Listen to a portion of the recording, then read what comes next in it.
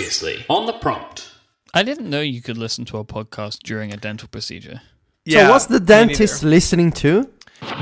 Welcome to The Prompt, a weekly panel discussion on technology and the culture surrounding Apple and related companies. It is April 16th, 2014. Welcome back to the world's greatest podcast. This is episode number 44. My name is Myke Hurley, and I am joined today by Mr. Federico Vitici. Hi, Federico. Hey, Myke, how are you? I am very well. How are you, sir? Doing well. And is there a Mr. Stephen Hackett waiting in the corner? You tell me. Hello, buddy. Hey. How you doing? Hi, Stephen. Hey, guys. Do-do-do-do. It's good to be here. Yep. In the bus stop of the prompt. If the prompt were a physical location, what sort of place would it be? What would it be? Yeah, I thought about this, you know. My think guess it would be like an Italian restaurant after every customer has left and we're like talking and like sipping grappa, that sort of thing. Oh, I like that. I was thinking like a boarding school dormitory. Now you have to think of something incredibly American. I mean, we've talked about hot tubs a lot. Oh, hot tubs American? Maybe the prompt is we're all in a hot tub, and Matt Alexander is our butler. I wonder where hot tubs originated. We should look that up on Wikipedia when I start the follow-up. Well, hot tubs aren't follow-up, are they? So, well, we're gonna circle back. I think, Wikipedia says places like the Roman Empire, Japan. Yeah, that makes sense, yeah. Yeah, I mean, the Roman Empire is in Britain, so that's fine. So now we can do the follow-up. Is that right? So now? We're doing it now? Yep. Follow-up. Okay, so Carousel, which we spoke about last week. It's hard to believe it's only been a week. Federico, you wrote a piece about it after the show, kind of, after spending some more time with it. So I was going to ask you guys, like, is it still on your phone? Or are you using it? Or are you just kind of going to wait and see? So here's an interesting thing that happened to me. So I needed to find an image of something that happened a year ago, and it was easily the quickest way for me to find it. Yeah. And it was like, I opened my Dropbox app, started to try and find the image. I was like, oh man, I have a rough idea when it was, but I can't find it. But then being able to scroll through all of my images without going into individual folders, it actually worked pretty well for that. I was quite happy. Yeah, that's definitely the strength of the design, for sure. Yeah, because it's made like for, I'm going to say normal people, but not in a negative way. I mean, it's so like easy to scroll through the years and just see the events and the days and the locations. And for me, I wanted to keep the app, but what I wanted to do is not possible right now because I wanted to disable the uploads and just to use it as a photo viewer for my account. But if you disable the uploads for Carousel, you cannot use the app. It just is like a screen that tells you should enable uploads. And I'm like, no, I don't want to enable uploads. I just want to browse. So I know I should, but I like to live my life on the fast lane. And so I only wanted to try the photo viewer stuff. And I couldn't because I like to keep my uploads in camera sync. And so, yeah, I had to delete the app and I'm waiting for an update because I don't want to be forced to upload everything, especially screenshots. I just want to use another app for the uploads until Carousel gets more options. But yeah, I mean, the viewing photos, and I talked about this with other people too, it's just so easy to scroll through and yeah, it's just, I'm waiting for more settings, more options, like I wrote in the article, which, by the way, I was working on before last week's episode. It's not like I betrayed you guys. Yeah. I was writing and then you called me because you wanted to talk to me. And and because we do the show the same time every week. yeah. We don't have a show. Me and Steven are just there and we just call Federico. It's everything. We keep everything so casual between us. So, yeah. Casually recording podcasts, Yeah. So, yeah, I mean, I agree with you guys. I want this thing to have more options, more flexibility, and I think they'll get there, Mike, does it still make you like sick when you scroll? I really don't like scrolling through it. It moves. You know It just moves that too I read- fast. I'm sorry. Go ahead. As it is, I just feel like it moves too fast. You know, I read on Wired on an article, an interview with a Carousel guy, Gentry Underwood from Dropbox, and they basically built this thumbnail engine to, when you scroll through Carousel, basically the app generates different kinds of thumbnail previews. So depending on the speed that you scroll on the screen, the app loads like on the fly a different kind of thumbnail. So it could be like higher resolution or lower resolution. So maybe that's what like catches your attention when you scroll quickly. Maybe you see, I don't know. I get the point. I don't see the issue myself, but I know what you mean. Gentry Underwood was the guy behind Mailbox, right? Yes. He worked on Carousel as well as Mailbox. He's a busy guy. Yeah. I want to try Mailbox too, but not a Gmail user, and my iCloud account is not so useful. So, yeah.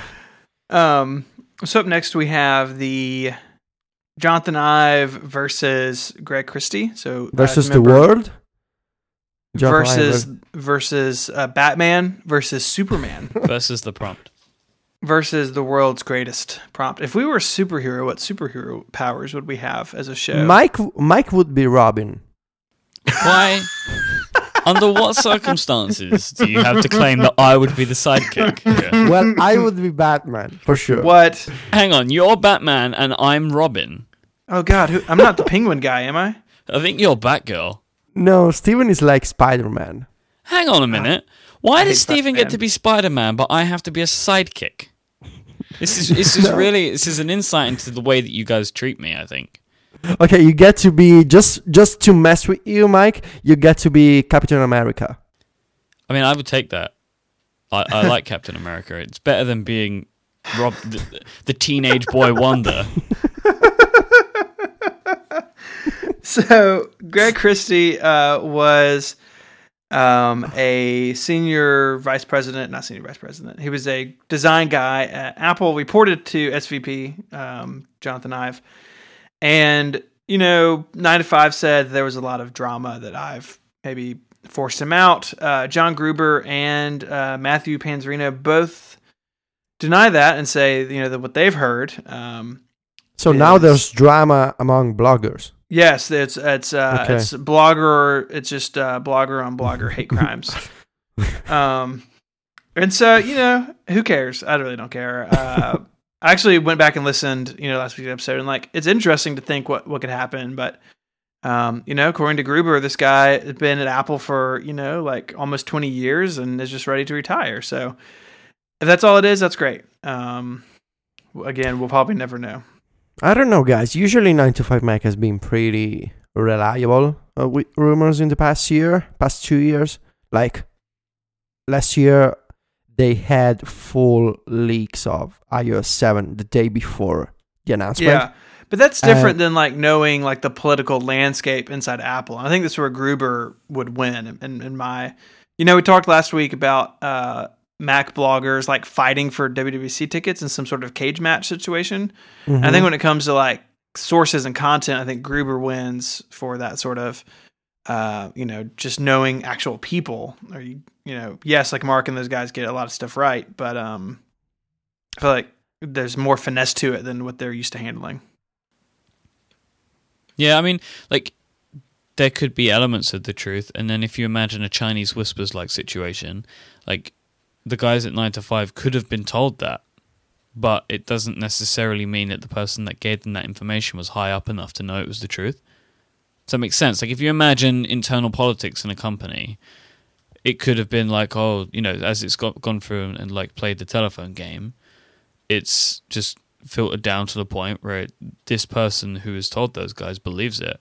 But if you imagine that the hierarchy of sources is in the same way the hierarchy of the reporters, right? Then you would imagine that Gruber has a higher level of influence with higher up people. I don't know, guys. I think that really the circumstances are not really important. What matters is that this guy used to, like, he worked on the original iPhone interfaces and now he's going to retire. So does it mean there's going to be another designer with the same skills and with the same understanding of touch interfaces and, iOS design? I don't know. We'll see. Maybe. I think that since 2007 to now, Apple have at least a few. Like, and I say that like flippantly, but yeah, but this guy, I mean, yeah, he was like first. He came up with a bunch of stuff, but yeah, since then, you're going to have people that had come up with really incredible things that we don't know about that are still continuing to advance iOS in new ways. Like, yeah, I hope so. It doesn't worry me so much, really, to think that okay, there was this guy that is now gone. It doesn't worry you because you can always switch to Android, Myke. Exactly. I mean, I have the power in my own hands in this scenario. I could even Robin doesn't really have any powers. I could even go to Windows Phone if I wanted to. No one can stop me, Federico, including you. No. Actually, I would like to try Cortana. So would I. Because it sounds like everything that I want Siri to be, with the text input and with the dashboard that you can customize the kind of content that you see when you open the assistant. Like, you can see the weather, you can see traffic information, you can see the news, and the actual reviews of 8.1 have still been quite positive about Cortana. Yeah, and it's just like it's really a beta because it's a developer release, so it's not like Apple beta that the Siri beta used to ship on a public OS update. This is an actual beta, so I would like to try. It's out now, Federico. It's out now to the public. Yeah, it's out. public. Windows Phone 8.1 is out to the public. It came out a couple of days ago. Oh, so it's not a developer seed. No, but they are still classing it as a beta though. Oh, so they do the beta too. Oh, okay. I guess that's how companies work nowadays. They just do public betas. Okay. I think for something Apple like did it voice, with Siri for like 2 years. Yeah, I think for something like voice technology, it does make sense because it can't be ready until you've had it out for a while, collecting accents and stuff. I mean, for something like this, I do get it, but maybe I'm being overkind. But I don't know. To me, the beta terminology just seems like a kind of nerdy programming wording, and just feels weird to see people saying, "I have the beta, I have the public beta." I don't know. Maybe that's just me. They're in on something before everybody else. You wouldn't understand, Federico, because you live in betas. Yeah, but I'm not a normal human being. Exactly. To us regular people, we don't get betas. They're really exciting to us. And that's why I find it strange when companies do betas, because it doesn't seem like... Anyway, Steven. Yes. More. Oh, we have more follow-up. We have a lot more follow-up. So last week we shared the story of listener Ken, who we heard from this week. He is doing well. But we have a collection of tweets here from people who are sharing with us how they listen to the show. So the first, Amir.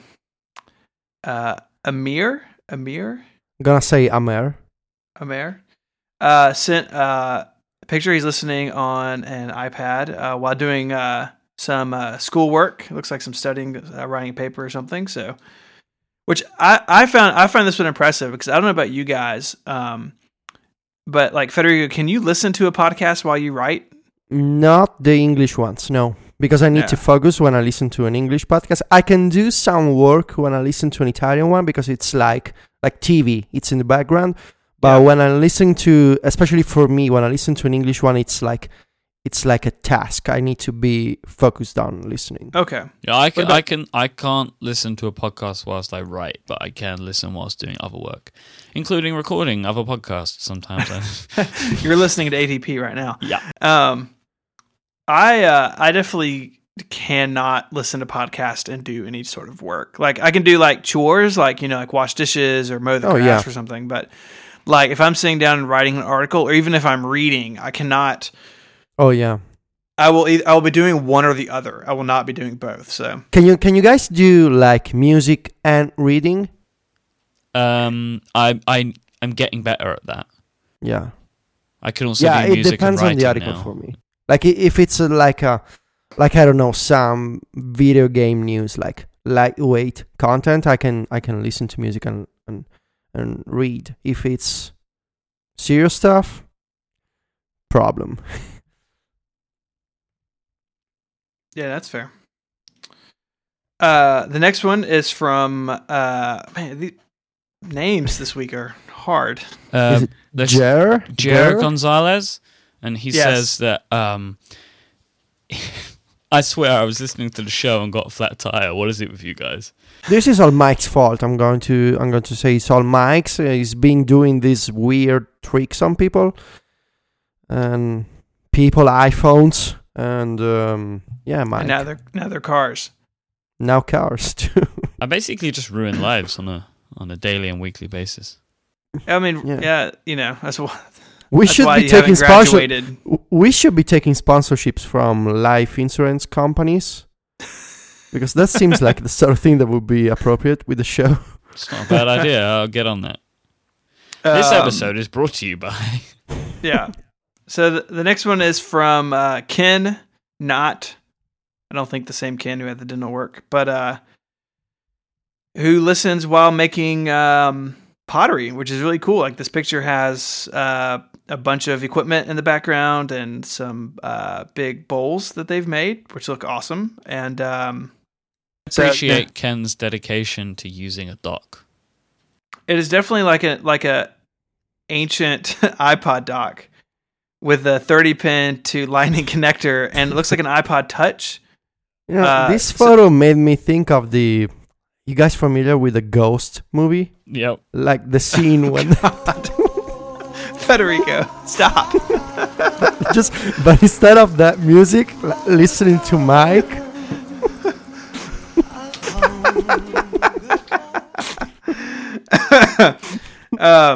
Yeah, if you feel someone come up behind you while you're throwing clay, it's just Federico.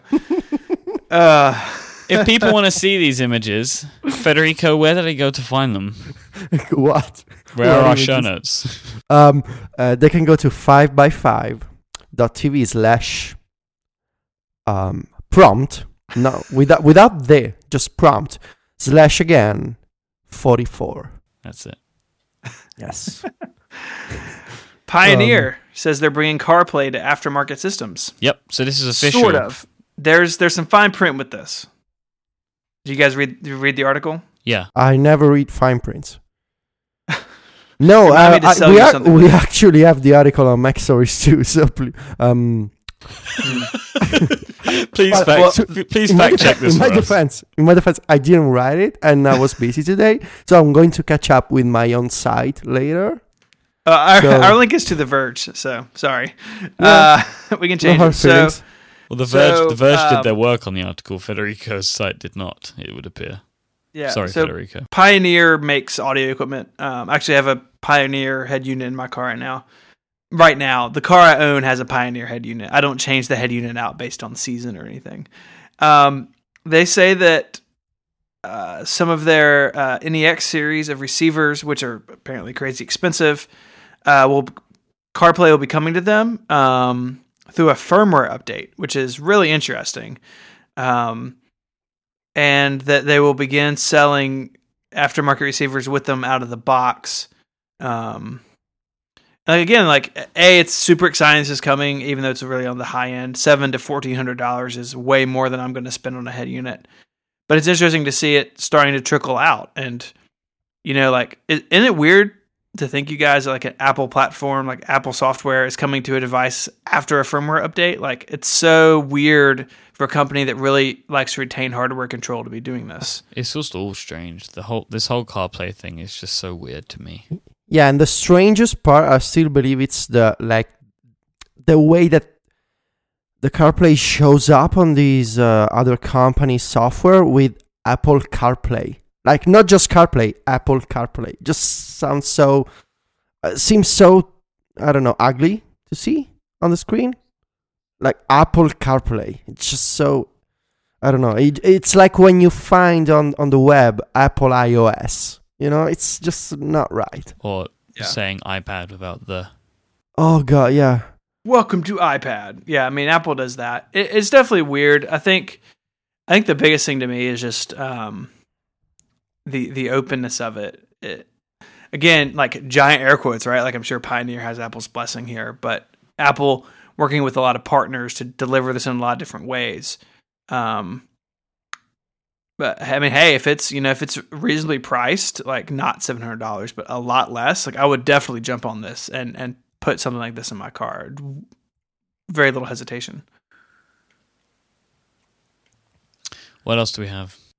So I almost made this a topic, but I think it's follow up because we talked about WWDC and how I hate saying it on podcasts. I think you should call it Dub Dub. Yeah, you should definitely call it Dub Dub. Federico, you out of the hot tub. No, it's the hip way to say it. So, I hear all the cool guys say Dub Dub. So the Apple's Worldwide Developer Conference, obviously with the lottery system, we talked about this. Not everybody gets in who should be able to get in. There are people whose jobs depend on who don't get to go. There's definitely people who are going who maybe, to Mike's point last week, maybe wouldn't go otherwise, like because there was a lottery, they were given the opportunity to do it, or they were sort of meandered their way in the last minute. A lot of this feedback is based on an email exchange actually that I had today with a listener, Enrique. But I saw some tweets about this too, and I want to clear something up that we said and then kind of go from there. So Mike and I went last year, but none of us, Federico, myself, or Robin there, none of us put our name in to get a ticket to go to the conference. Because we're not developers. And so that kind of raises the question of, more or less, the three of us, like in this realm, are press. Federico, obviously you make a living at this. Mike and I don't, but we cover Apple and the community around Apple on our respective sites, and of course this podcast. And so we're not developers. We're press. I mean, we're closer to press than developers. And that kind of raises the question of press and WWDC. So, of course, Apple has their big keynote this year. It's usually it's on Mondays, right? So it'd be June 2nd, which is my wedding anniversary. It's fine. Apple. So that keynote is open to people who have WWDC tickets. And it's also open. They have a large section for press. So they invite The Verge, Engadget, TechCrunch, whoever, Recode. Not basically, these sort of press entities to come and cover the keynote, and then they can't be there anymore. Their press pass is only good for the keynote itself. And so that's, obviously not everyone. Like, none of the three of us got a press invite from Apple. I doubt we ever would. Not yet. Not yet, mate. They could still come. Yeah. The second lottery round of press tickets. But they're definitely press people, and this was kind of in our email back and forth today. There are definitely people in the press who, in the past, or maybe even this year, have a developer ticket to go to WWDC. And that's a little problematic. And so the way I kind of view it, and maybe Federico, you could talk about this too in a second. I have a developer account. I pay out of my own pocket for a Mac and iOS developer account every year. Part of that is to run Mac OS 10 beta for the reviews that I write. Part of it is it's good to have that sort of technical information at your fingertips. But everything that happens at WWDC that's not in that keynote, including a massive keynote that afternoon or the next morning called State of the Union, which if you're a developer and you don't watch any other video coming out of the conference, that's the one to watch. I watch a lot of those videos as they come out. And like we said last week, they come out on a much more timely basis. But I can't report on what's in those videos, right? So if Apple says in the State of the Union that they're creating an iWatch, and that's not in the public keynote, that's not news that I can report on because I have a non-disclosure agreement as part of my paid Apple developer account. And so I watch a lot of the videos and I read a lot of the stuff. partially because I'm interested in it, partially because it's good to have an understanding of what's going on. To John Syracuse's point last week on AATP, that's fun, but there's a lot to be said to be in the room when that sort of stuff goes on, which is why he likes to get a ticket. He's not a developer on Apple's platforms necessarily, but for what he does at Ars Technica, it's good to kind of get the vibe in the room. And so it's very sort of gray area there in the middle when it comes to press and WWDC tickets. Myke and I are not clogging up a ticket going to the conference. We're going as just ourselves, and we're just going to happen to be in San Francisco that week with everybody else. Federico, do you have developer accounts? Do you watch the videos? How do you approach that at Mac Stories? A few years ago, I used to report on betas and rumors, and it's been 3 years now that I do only actual news on, and I cover iOS and OS X when they actually come out for everyone. So what I do is I use my iOS and OS X developer accounts to try the betas, to just keep them for myself, to take notes. I watch the session videos. I watch the State of the Union every year because that's a nice introduction. Then I just go through the sessions that I find interesting for me. And but yeah, I personally, I get the argument why, because everybody can register as a developer. And you don't have to make an app or to make multiple apps to have a developer account. So there are some people that say, because everybody can just give Apple the money and become a registered developer, you can do the same for a WWDC ticket. And maybe logically that makes sense, but just the way I see it, like on... I just think that it's fair to leave my ticket to somebody else who doesn't need to try the betas for his blog, just for his blog. I prefer to wait for my session videos and to leave my my spot to a young developer or to a developer team. Now I know that I said that Syracuse should get a ticket, and for me that would be the exception. Because even if John doesn't make iOS apps or Mac apps, even though he's a developer by trade, I guess, for me that's the exception, because the service that he provides with his OS X reviews at Ars Technica, that's just invaluable in my opinion. So that would be my exception to the rule. But personally, I just think as a common courtesy to other developers, I leave my place to somebody else. Does that make sense to you guys? It totally does. I think that's kind of the best way you can handle it. Pay the money, read, watch the stuff when it's public, talk about it, in an informed way. I think it's the best we can do.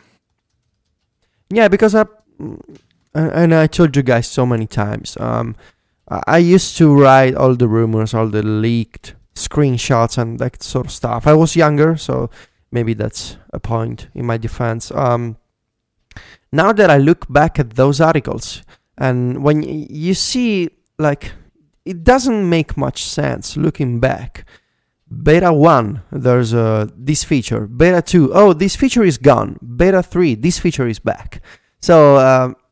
looking back, do I want to basically confuse my readers? No. Is it better for the page views? Let me tell you, it's insane for the page views. People love to see beta stuff. Whatever there's a public beta, which is like the reader public beta, right? Or when Tweetbot for Mac came out as a public beta. When people see the beta word in a link, they click it. I don't know why, but it just it grabs attention. So I used to have a lot of page views when I used to write about iOS betas during the summer. Maybe I don't get as many page views now because I don't do that stuff. I get page views in other ways, so everything's good. I feel better with myself. I get to be comfortable with my soul and so I got that going for me. And yeah, everything's good. And I prefer to leave my WWDC ticket to the kid who's just learning iOS development, or to the guy who's making an app and really wants to talk to an Apple engineer at a lab. So yeah, no, totally on the same page. And it's credit to Apple where credit is due. They're doing such a better job with the video stuff. Even if you are a developer and you can't go, like, yes, there is huge benefit to being there. The lab sessions, you can go up and ask an engineer a question about the API they wrote. That is extremely valuable. But besides that, the videos cover so much of what's done in the sessions. Yeah. It's almost like being there. So yeah, and you get the videos, you get the slides, and sometimes you get the files if they show like a file on stage. So you get a lot of stuff. And in the past, like last year, you used to get the videos. I wouldn't say on the same day, but like the day before. Like it was an insane fast online schedule. Like it was seriously awesome to, I was at home and just downloading videos and streaming them in the app. It was seriously well done as a remote experience. Yeah. So you haven't bought a WWDC ticket, but no, I think you are going to buy a t-shirt on the show this week. So yeah, we're going to do this live, right? Yes. So I'm logging into my bank's website to check on my credit card. Just want to make sure. Today we learned Federico's broke. No. Thankfully, no. I get to. I can live off my own money. I'm lucky enough to do that. Should we explain what Federico's doing right now? Please, Mike, while I double check all my two-factor authentication things. Okay, this is great. So we have this week put onto the internet for sale, for your consideration, a t-shirt for the prompt, the world's greatest t-shirt. It is a black t-shirt. We have a male and female version. We have a men and women's version. The men's is on a canvas ring spun t-shirt, and the women's is on a Hanes 4.5 ounce nano tee. I don't really know what that means, but there you go. They're good quality t-shirts. With Teespring are going to be fulfilling the order on this. We had a goal to sell 40 t-shirts, which we have, the awesome people that follow us on Twitter will have found out about this on Monday, and we've surpassed that goal. So if you buy a t-shirt from teespring.com/theprompt, then you will definitely have one fulfilled. We have 1 week and 5 days left to buy. So if you put your order in the next just under 2 weeks, I believe it expires on Monday, the 28th, I'm going to say, is the last day that you're able to buy t-shirts. You will definitely be shipped to you. They're $24 for men's, $24.50 for women's, and then there's shipping differentiates depending on where you are in the world. The t-shirt says black, and we have on the front, technology should be colorful, with a lovely rainbow, the prompt rainbow, with an asterisk on the back to spell colorful correctly on the back, with a U as it should be. Correctly is a matter of perspective. It's the language is English, so just putting it out there. Which is why it's funny. So, guys, I am ready. Okay. I am on the Teespring webpage, and right now we have sold 68 t-shirts. So I am going to purchase number 69. And yes, so thank you, Mr. Vitici. So I'm going to click live. I'm doing this live. I'm clicking buy now, and I want to buy one t-shirt for me. So that's $24, and I'm going to check out with my card. And this is a nice website, guys. We picked a nice website. My full name, that would be Federico. So I would like to thank our friend at Forgotten Towel on Twitter, also goes by the name Frank Towers, for the work that he did in putting the design together for us. Thank you very much, Frank. We really appreciate the work that you've done in getting this lovely logo on the shirt. Looks fantastic. How are you getting on over there, Federico? I'm almost done. I'm putting in my credit card information. Could you just read the number out on air, please, to make sure we get it correctly? Yeah, I thought about that, and then I realized that it's probably not a good idea. No, that means I can make sure that the order goes through for you. That doesn't sound right. No, it's definitely correct. That's how e-commerce works. Ask Matt, he knows. So only one. Yeah, Only one shirt, huh? they want an email address. Well, put your email address in then.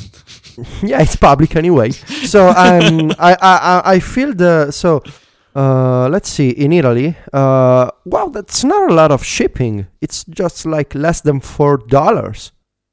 Oh, that's awesome. The shipping seems to differ country to country. I mean, Italy, it's basically $4. Yeah, Nice. I found for international shipping, it can be anywhere from like $4 to $10. Okay, so I feel the thrill. I'm clicking place your order, which I just did. Oh, it says that I need to verify my address. Federico, have you ever bought anything on the internet before? No. I got it. Okay, great. The problem was the Safari autofill. So thank you, Apple. Ruining something again. And there it goes. I think it's loading, and thank you. Yes, I just bought my own T-shirt. Yay! And I got a nice success page. It says, "Woohoo! You just bought." It's me. Oh, I just refreshed. It says 69 sold. Woohoo! You just bought the world's greatest T-shirt. I can save it to Pinterest. I can tweet it, or I can share it on Facebook, and do all there's of those my name. things. Do all I just gotta do all of them, and so pin, it tweet, looks nice. and like. We have tried to schedule this campaign, so anybody that buys, no matter where you are in the world, if you are going to WWDC, you will be able to wear the world's greatest T-shirt. And I would just like to say, if you are going to San Francisco, and me and Steven see you in the street with one of these T-shirts on, then you will receive a special prize of some description. Oh, nice. What? Nice. So can I just point out a key card to our hotel room? So guys, two things. The first one is to our dear listeners. Please buy a T-shirt. Make us happy. And we won't get rich, but we will get rich in happiness. Yeah. And the second point, I just noticed that the reason why the buy page failed is it was because Safari autofilled my information, and when it put like the province for Viterbo, it's VT, like the two letters. Mm-hmm. It didn't change the country to Italy, so it was stuck on United States. Right, which VT is Vermont. Okay, yeah, so that's a problem. Which is a state. So yeah, that's a nice bug you got there, Apple. Maybe it's a Teespring problem. I don't know. But anyway, it's PayPal, right? Uh, I think it's Cortana. I think it's Jonathan Ive. Yes, definitely Jonathan Ive. So yeah, I just click the drop down, make sure the country is correct. The T-shirt is awesome. We like to think that we are awesome, so you know what to do. We're okay. So the topic, we really have one big topic this week, now that we're like 19 hours into the show. Mm-hmm. And Federico, you brought this idea to us, and it's really great. And it's about software boredom and feature sets. So you've kind of written a thesis. Do you want to share that with us? Yeah, this is actually labeled in our doc as thesis. This isn't something that Stephen just said. Federico has written thesis, and this is the thesis. Yes, because when I was in high school, our Italian literature teacher used to tell us that we should start essays with a thesis, because that was what the Romans used to do.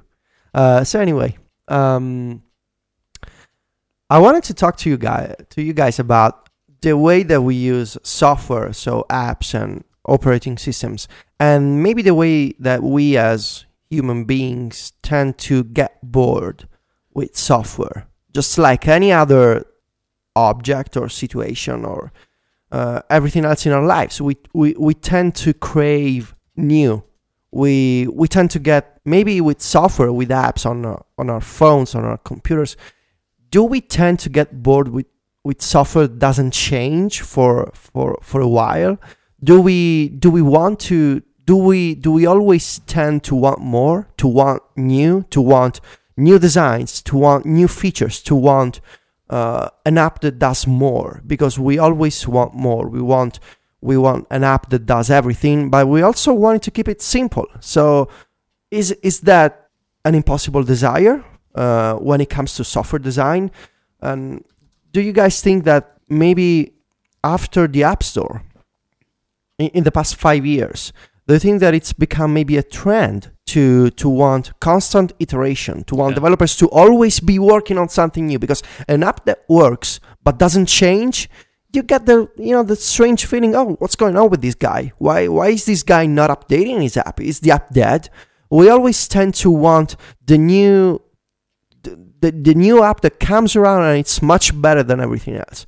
And sometimes I think about this and I wonder, is it possible that maybe there's this kind of software boredom, that we get bored and we want to try new experiences? Just like in life, we want to try new experiences. We want to listen to new music. We want to go to new restaurants. We want to go to new countries.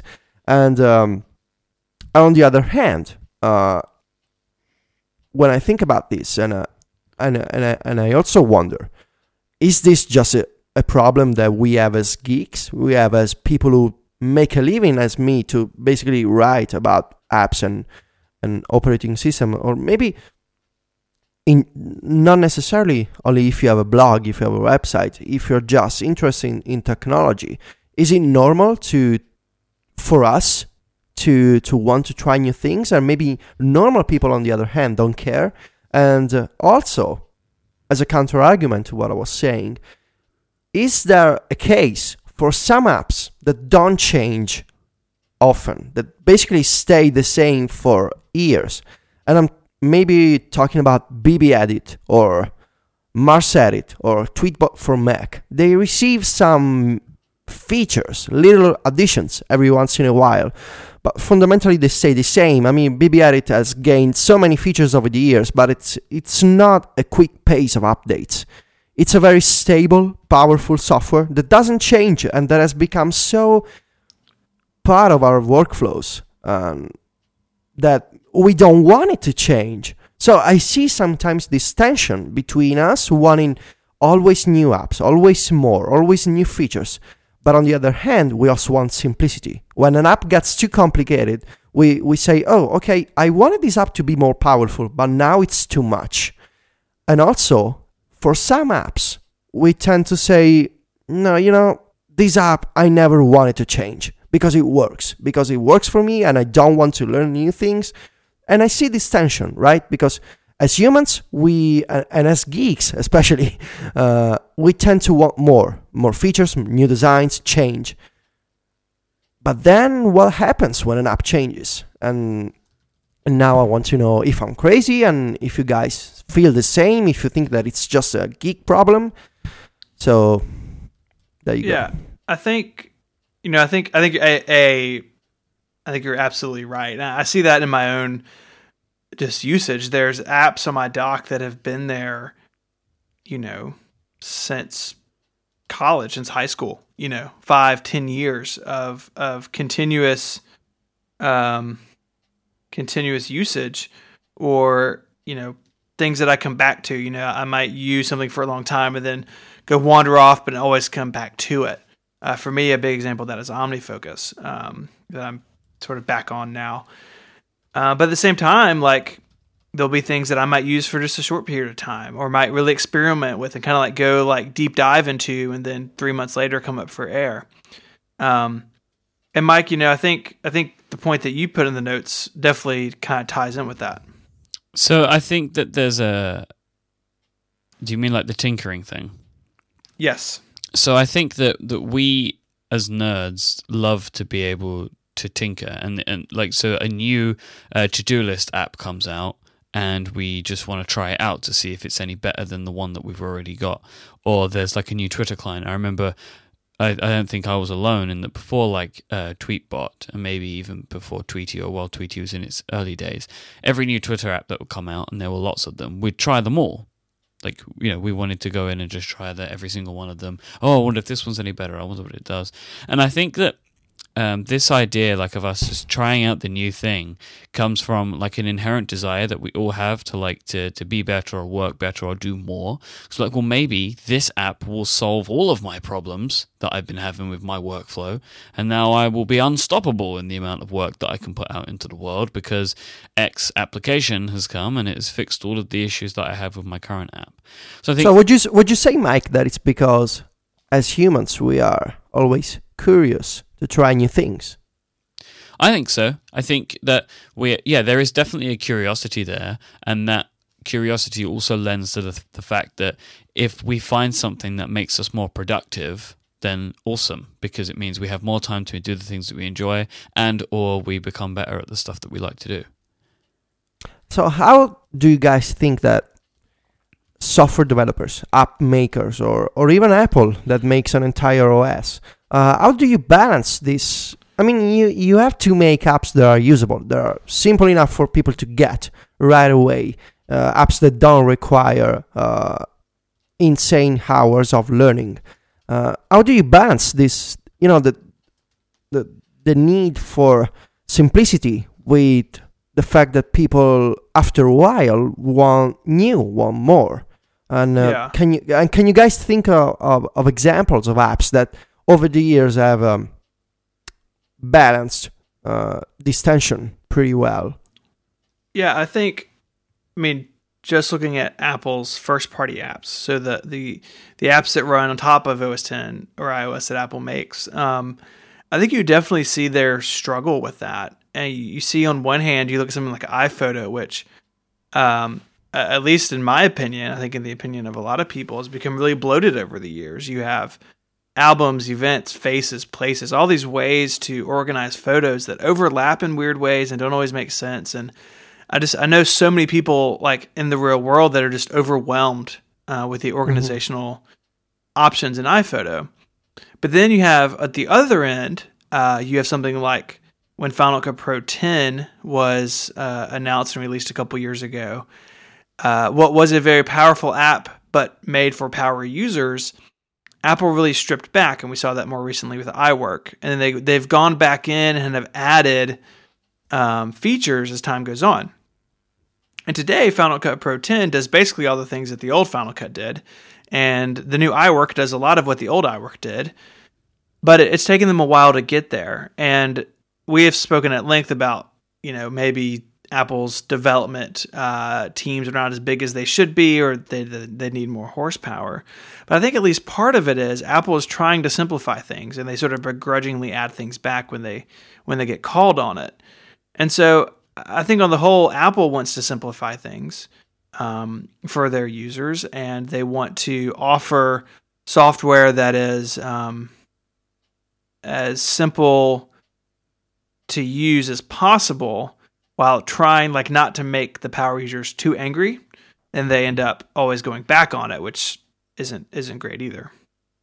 So my theory, and this ties up pretty well with what you were saying, Stephen, is that when it comes to work-related apps or workflows, people tend to be very conservative about the apps that they use. So if I'm, for instance, a writer and I write books for a living, and I'm using Pages, and I'm pretty comfortable with Pages. It's got its quirks and it's got its problems, but I can get my work done in Pages, and I don't want more. I don't want to change. I always want this app to keep working, and if Apple can make fixes, that would be awesome.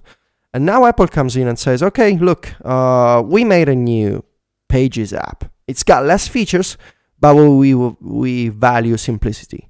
And as a user who relies on the program to get work done, I don't want simplicity. I want more. But it's not that I want more. I want what I used to have, and I want it to keep working forever. So that was my counter argument when a few minutes ago. For some kinds of apps, I do believe that normal people or even geeks, or there's no difference in the kind of user that you are.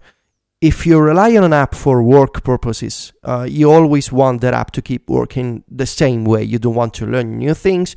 You don't want to be curious about other stuff. You just need to get work done. And I believe that the curiosity aspect that Myke was talking about applies better to, to-do list apps, simple utilities, and maybe weather apps, calendar apps.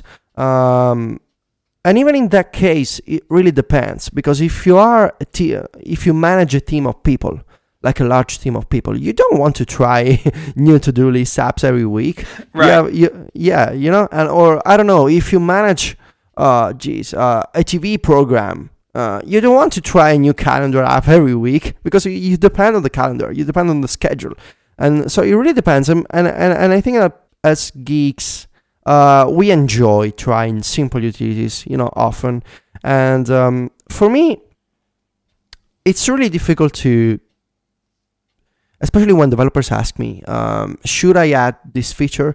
It's always hard to answer that question, because I do believe that it's a very thin line that you walk when you want to balance the way that people use your app and the way that people want more, but also want to keep using your app, and the way that you add continuously features and little tweaks.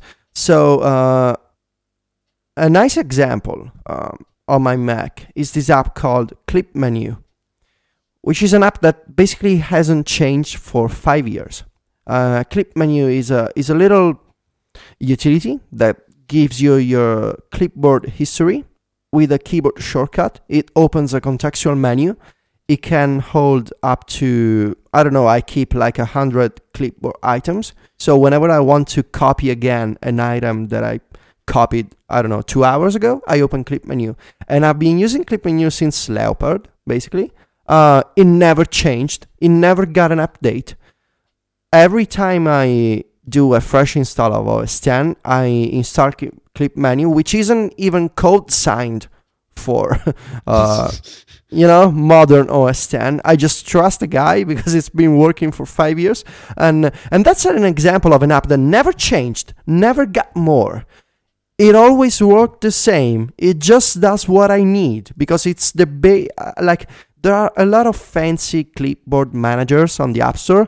I just want the basic simplicity of Clip Menu, because it shows a native contextual menu, and I don't need anything else.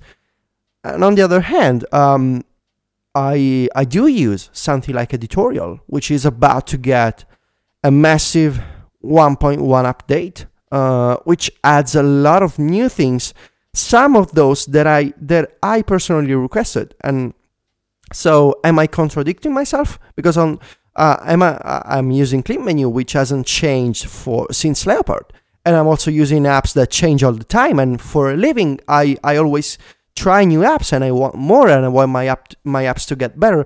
So, yeah, it's difficult to come up with a single basic conclusion. Yeah, I kind of feel the same way. Like, I'm sitting here and I'm thinking about how do I feel about these things, and I feel like I go back and forth a lot in my head as to how am I as a user, like, because I like to have new things and to see my apps do new things, but I think apps that I'm used to using on like a daily basis, or like that are like my home screen apps, the only things that I really want to see them change is to change with the times of the OS.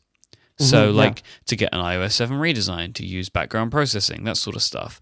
But not to necessarily completely overhaul the way that they work, because then that will disrupt the way that I use the application. But on the same vein, I'm always willing to try out new things in the same category. So, like a to-do list manager, I'm happy to try them out. But for me to then want to switch, it has to do everything that I like about my current app plus the new stuff. Like when we were talking about using... What's the name of the to-do list manager that we... Checkmark. Checkmark 2, using Checkmark instead of OmniFocus. I wanted to see if I could do it, but I couldn't do it because there were certain things that it did that I wasn't happy with and didn't work in the same way for me, so I stuck with where I was. But if if now, like tomorrow, OmniFocus is completely changed as an application in the way that I use it, then I'm not necessarily going to be that happy about it. Does that make sense? Like, so I feel like there's a certain balance, and it's difficult for me to try and say which side of the fence that I fall on, because I feel that depending on the app and the circumstances, depends on whether I want to see something new or to see something to stay exactly the same. Yeah, so I agree completely, and even I've tried to reach a single unifying conclusion, and I just can't. And so I guess the best way, the best that I can do is to, if it's of any value, to just offer advice. I talk to a lot of developers, and because they send me emails, they say, I made an app, do you want to try it? And sure, I always want to try apps, and maybe my perspective is influenced by the fact that my website needs content, and content for me is apps and news. So there's always the point in an app's life, if it's moderately successful, when a developer realizes, I should be adding features for advanced users. So that's always a problem, right? Because you've made a simple enough app, it gets the job done, it's elegant, it looks nice, it's been pretty successful on the App Store too. And now you've got the advanced users. So what do you do? And my general suggestion is always to implement advanced features only if they don't interfere with the main core experience of the app. And I have examples. Fantastical, for instance. Fantastical 1 could only display calendar events and create calendar events, right? And with version 2, they added reminders. So you could say, big deal, it's going to completely change the app. In fact, it doesn't, because the way that you create reminders is the same way as before. They're always based on natural language, only now you say, remind me to, or to do. And reminders are displayed alongside calendar events. There's no special view. So maybe you don't like that, maybe you do, but it's a major feature addition that doesn't change the app completely. A second general example, it would be developers adding support for URL schemes on iOS. That clearly falls in the category of adding more for advanced users. URL schemes, sure, they are there, and they are quite complex to get to wrap your head around, but they're not exposed to normal users. They're just there if you want to use them, just like Apple script. So if you do want to implement more, and if you believe that the new feature, advanced feature, is the kind of functionality that most users need, and maybe consider, hiding it from the main experience. And I agree with Steven when you said that iPhoto could be an example of the other side of the coin doing this wrong. And I would also add iTunes to the list. iTunes for Mac. Yes. And I would also say that Evernote, for many people, it's become complicated. And even they have said that, right? Yes, they've said that they want to clean up the experience, and I can see why. I mean, maybe.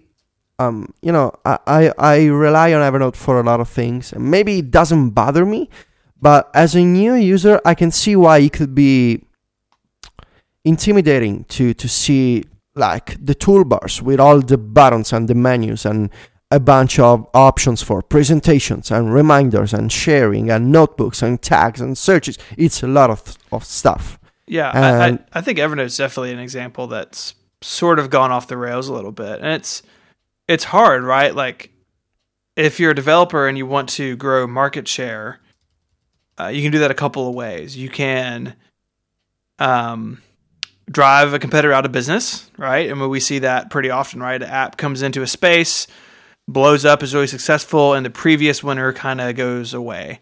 Or you can do it by spreading into more markets. So something like Evernote didn't do reminders, and now it does, or didn't do presentations, and now it does. And so it kind of becomes the tool that solves more problems.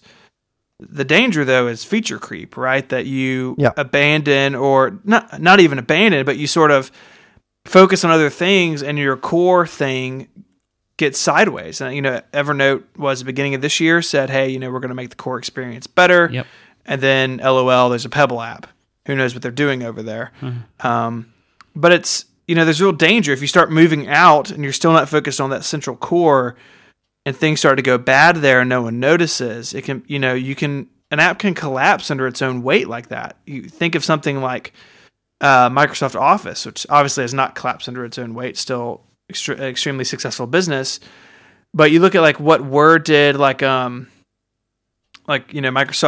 Word 5.1 on the Mac was the best version of Word ever shipped. And then the next version after that was really miserable because it added all this stuff, just tons of stuff. And it's sort of, I always worry when an app or a service, there's an update and it's like, oh, we do these 9 other new things. And it's like, this kind of why? goes back into what we were talking about last week about how companies are creating new applications rather than adding features to their existing core app.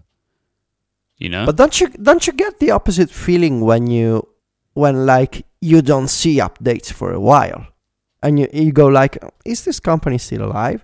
Are they doing anything? Yeah, so that's what I mean. Like you feel, at least me anyway, I feel like I have to at least want to see. If I use an app a lot, if it's quite important to me, I would like to at least see the company stay up to date with new functionality in the operating system. Right? If you don't see that, then I get concerned. But what if you don't need? What if you don't need to implement background downloads on iOS? What if? Because I think that there's a general people tend to be skeptical just on principle for apps that don't change, and maybe that's because the App Store changed the way that we think about software and especially software updates. Yeah, because that's true. Because maybe, like when software used to come on CD-ROMs with magazines and stuff, and Steven, maybe you remember these. Come things. on, I do remember that. Okay, no, I also remember that. So maybe when software used to come on, magazines and CDs and stuff, you usually didn't get free updates, and you got the program, and that was the program. You were done. You were done unless the developer released another version years later. You were going to get that version, and maybe there was going to be an upgrade. Now with the App Store, people just expect to always be getting updates. But other times it's like when you say, Steven, now they added all these features. Oh my God, has it gotten more difficult to use? And so there's always this tension, and it's difficult to balance. It's difficult as a user, and I cannot imagine how difficult it can be as a developer. Yeah, and it's. What do you do? If you need to charge for an update. Do you shove more stuff in it to make it more appealing to someone who is used to free updates? It's sort of a circular problem, and one that I definitely don't envy as a non-developer. But it does make me wonder. You look at these apps that sort of implode or get washed away by a competitor or something. It's a very fluid market, especially in the App Store. We've all seen apps that we used for a long time get replaced by something new that becomes, an overnight success. And so I definitely see why developers spend time thinking about this and do try to diversify and add features to help keep people in their user base. Yeah, and there's also another question for me, and that would be, maybe we should try to enjoy software more without always be expecting updates and new stuff and more in general. If an app works, why?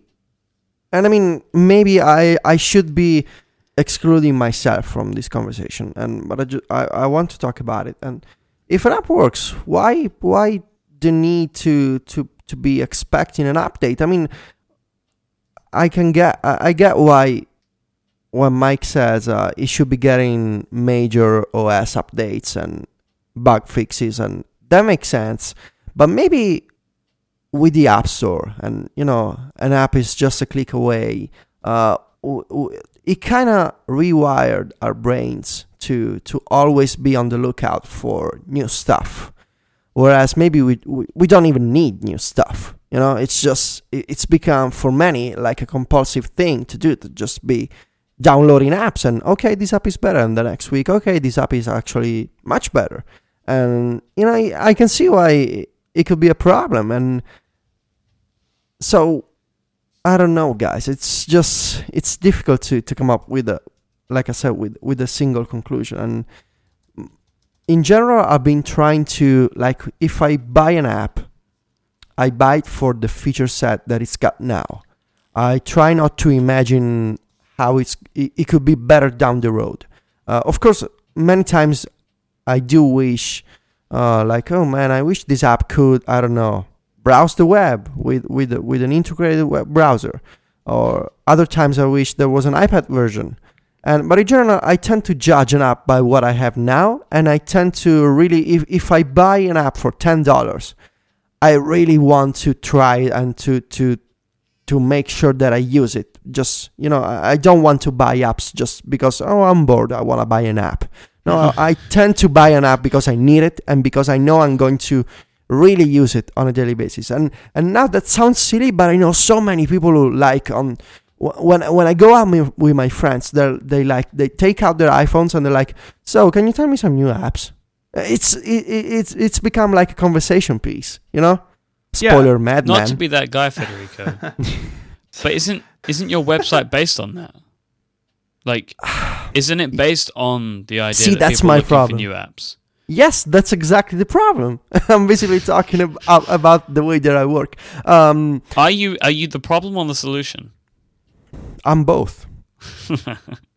I think I'm both because don't get me wrong, I'm not saying that there shouldn't be new apps, but there's also the thing that we make stories. We do try to be very selective with the way that we first we can't cover every app, but we also don't want to cover every app because it just it's if you try to cover so many apps, then it feels like you basically recommend everything. And another thing of mine is that I don't want to write about apps that I don't like. Mm-hmm. So it's like the way I see it myself. It's I tend to think about it as a movie critic. Like, you watch a lot of movies, and it's not like people can see all the movies in this world, right? But maybe you can offer your professional opinion about them. So if you're looking for this app, I wrote about it. If you're looking for this other app, I also wrote about it. And so yeah, I'm part of the problem myself because I'm recommending new apps. What I'm just trying to say is that if you buy an app, use it for, try to enjoy it. And if you don't need a new app, you don't need to go to the App Store and buy a new app just to kill some time, because it's not good for you, I guess, and it's not good for the developer because you're getting an app and you're not really using it. So, it maybe I don't know, guys. I feel like this is one of those things where we're trying to all work out how we feel on this, and that's sometimes I feel it's a good discussion. This is like therapy, right? But this is also one of those things where I think we will actually get more out of this by having this conversation, because I'm sure that it will prompt people, no pun intended, to open this discussion with us. And there's a few ways that you can do it. So for long feedback, you should send us an email. Go to 5by5.tv/prompt and hit the contact button. And you can tweet at us. We're at _theprompt. And of course, we're all individually on Twitter. I am Myke, IMYKE. Federico is at VITICCI. And Stephen is at ISMH. I think it's important to have these conversations, I think, because it's interesting, but two, by having them out, in the open like this, whilst we're still forming our opinions, it helps because you can hear our thought processes, and then we can get everybody else involved in the conversation too, because that's the type of entertainment that we do. It's important. So that about does it for this week's episode of The Prompt. If you'd like to catch Stephen's writing, go to 512pixels.net. And if you'd like to catch Federico's, go to macstories.net. Thank you so much for listening to this week's episode of The Prompt. If you want to find the show notes, they are at 5by5.tv/prompts/44. We'll be back next week with another episode. Until then, thanks so much. Bye-bye. Arrivederci. Adios.